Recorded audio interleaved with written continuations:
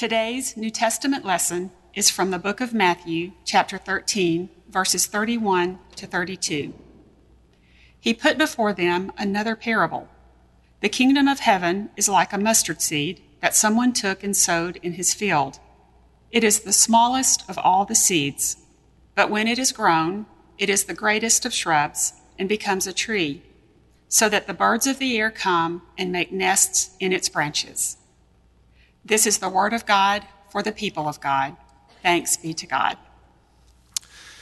Thanks be to God, indeed. Thank you, Leslie, for reading our lesson this morning. And again, what a special honor and joy it is to be with you in worship and to share God's word together. So grateful to Shelby for your prayer this morning that strengthens our faith and warms our heart. To Mason, our praise team, and all of our production folks, we're so grateful to you. And especially to those of you who are streaming with us today who have linked in to be a part of this special holiday service. We welcome you, and what a joy it is to share God's word with you today. If you have been with us since the first of the year, you know that we're right in the middle of a series called Reorientation. We're talking about the preaching of Jesus. Up to this point, in this year of discipleship, we have talked about the prayer life of Jesus, which leads into the power of Jesus. And then during Advent, we talked about the prophecy of Jesus. And for the first 7 weeks of this season that we call Epiphany, we're thinking together about the preaching of Jesus. Specifically, we're looking very closely at the parables of Jesus. These metaphorical, poetic word pictures that, as we said last week, open our minds and hearts to the unknown and often to the unknowable. I don't have to tell you, I think Shelby was right on target in her prayer. We are living in an age of disorientation. And who among us, even today, in this transitional moment, isn't feeling unsettled, isn't feeling confused, perplexed, and a little off balance? In such a time as this, it not only seems right, but it seems absolutely necessary to turn to the Scriptures, to turn to the parables of Jesus, which for our rabbi were the primary tool that Jesus used to reorient his followers to a new way of living. The Synoptic Gospels, namely Matthew, Mark, and Luke, contain no less than 55 such analogies. And we're staying in Matthew 13. We've been in Matthew 13 for 2 weeks, and now in a third week. Matthew 13 is often referred to as the parable discourse, because in this chapter alone, there are 7 parables. And Leslie read for us yet another text about seeds. The last 3 weeks, we've read lessons about seeds. But today it's not just a generic seed. It's not just any seed that Jesus is talking about. It's a mustard seed. This is one of the best known passages of Scripture in the entire Bible. In fact, it's found in all 3 synoptic accounts. The mustard seed. The mustard seed was proverbially considered the smallest of seeds. In fact, so small that it's almost indecipherable to the naked eye.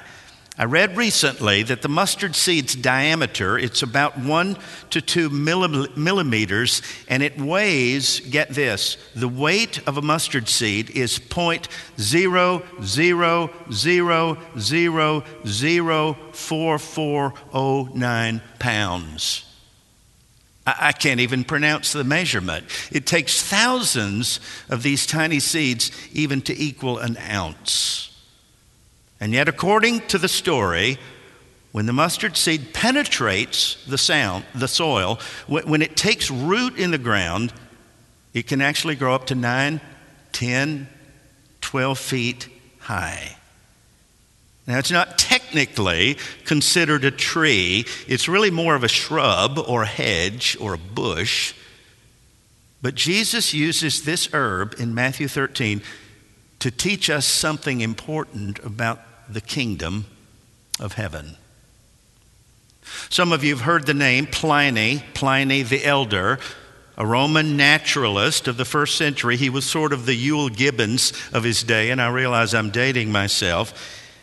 He was a naturalist who wrote in what is kind of the original cyclopedia, the first encyclopedia called Natural History. He wrote about mustard in about 78 AD. He said this: mustard is extremely beneficial to one's health. It has medicinal use. It grows entirely wild, though it is improved by being transplanted. But on the other hand, once it has been sown, it is scarcely possible to free the field of it, because as soon as the seed falls, it germinates at once. For Jesus, the obvious point of the parable has to do with the disproportionate outcome of the seed versus its beginning. And it's remarkable that something so insignificant, that something so inconsequential could become something of such great substance. And so it is with the kingdom.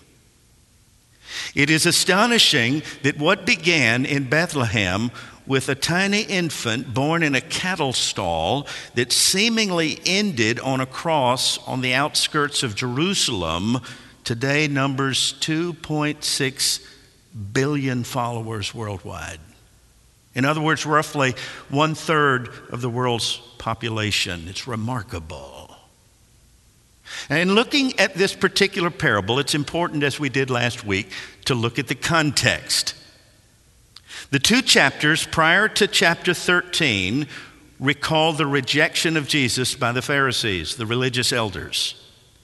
The community to whom Matthew is writing a generation or so after the ascension is enduring the same treatment as Jesus endured. They've been banned from the synagogue. They're being persecuted, ostracized by the Roman Empire, and they're beginning to wonder, where are we going from here? They're concerned about the outcome of their faith. They're stressed about the future of the movement. Well, every generation worries about the church. Pastors, particularly. Pastors not only worry about the church, sometimes they become the chief worry of the church. I think I heard an amen coming back through the camera. Everybody worries about the church.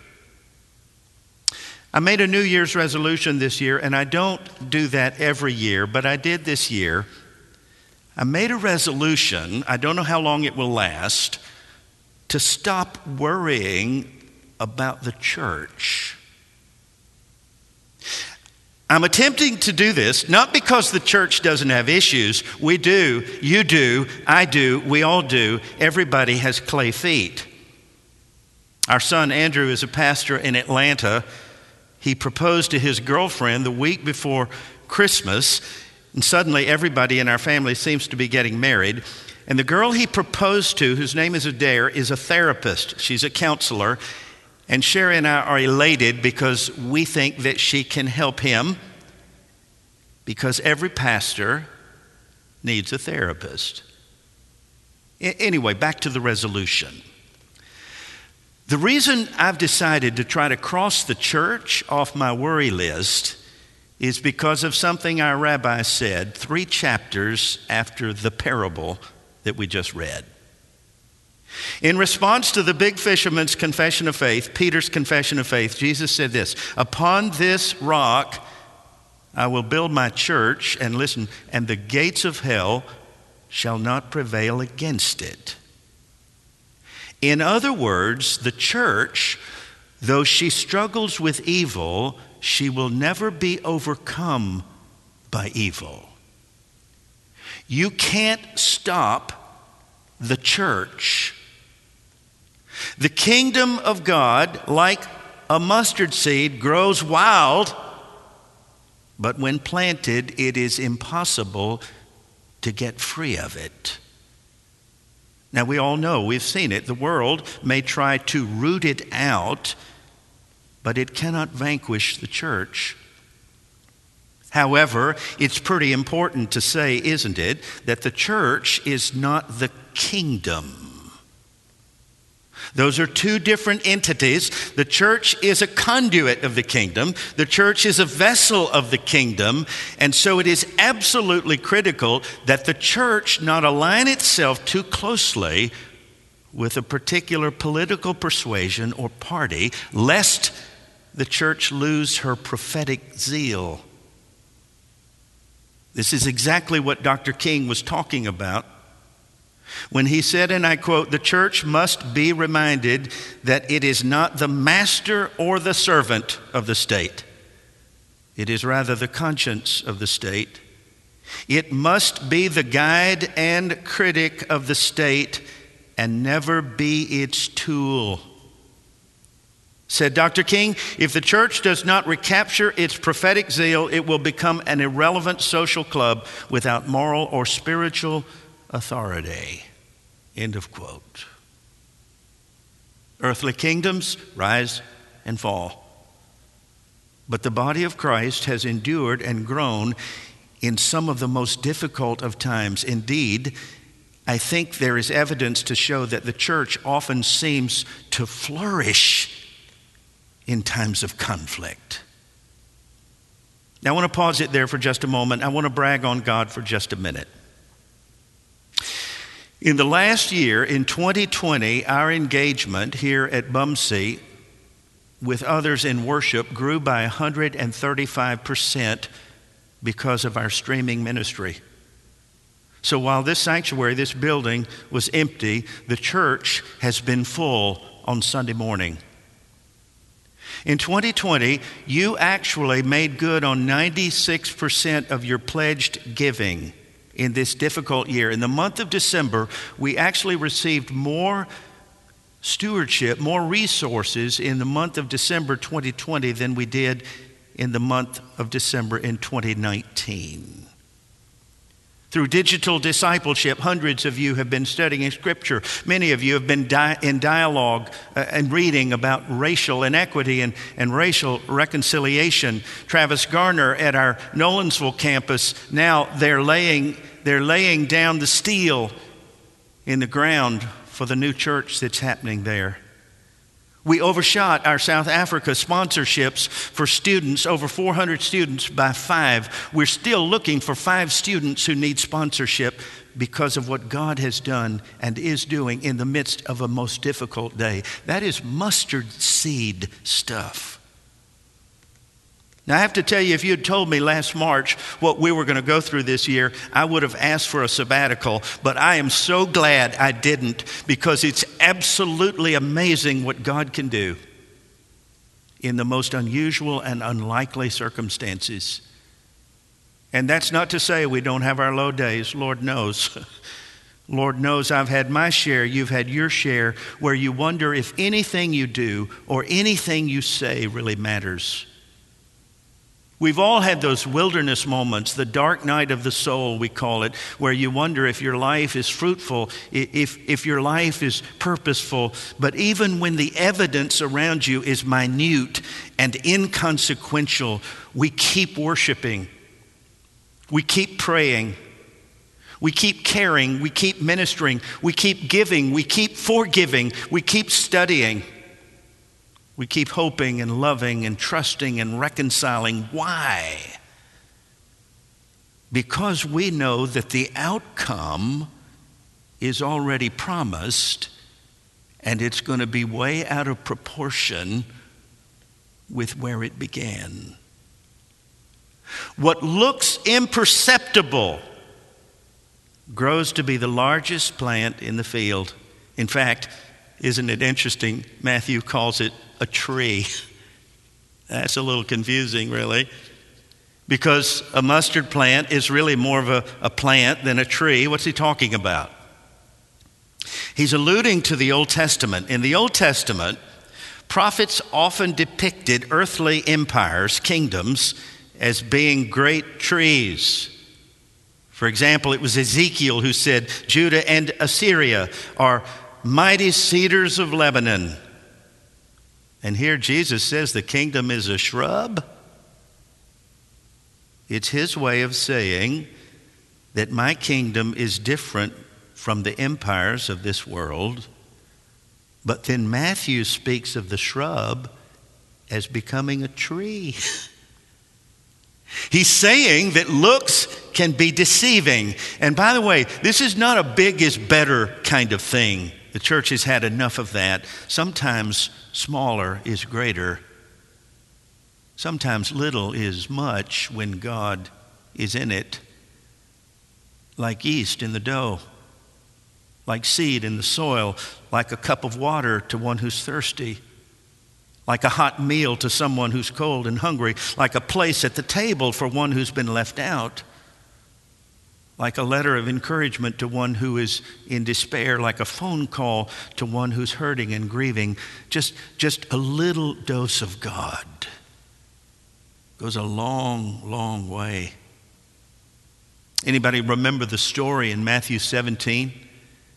Right after the transfiguration, where the disciples were doing their best to help a sick boy who'd been having seizures and without knowing it would sometimes cast himself into the water or into the fire.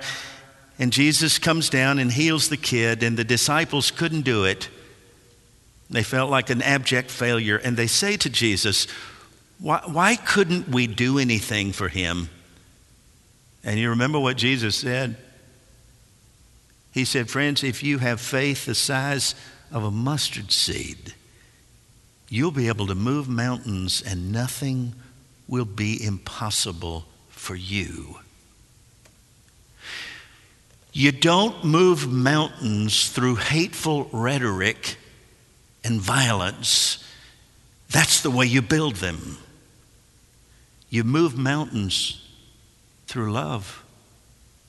You move mountains through compassion. I don't know why it is sometimes that our righteous indignation and disgust is so much easier to flame up than our compassion. Little is much. You don't have to have the faith of Abraham to make a difference. Just a smidgen will do. Just use what you have and you'll move a mountain. I'm thinking of Devontae Smith this morning. I don't know if you saw the national championship, University of Alabama. Devontae Smith almost single-handedly beat Ohio State in the big game. He only played half the game before he was injured, but what a difference he made. And of course, you know, the week before the big game, he received the Heisman Trophy. In his speech, he began by thanking God, and he went on to say, all my life, I've been told I'm too small. I'm not big enough. I'm not good enough. I'm not fast enough. But that 160-pound skinny kid from Amite City, Louisiana, 2 weeks ago received the highest honor in college athletics because he said, little is much when God is in it.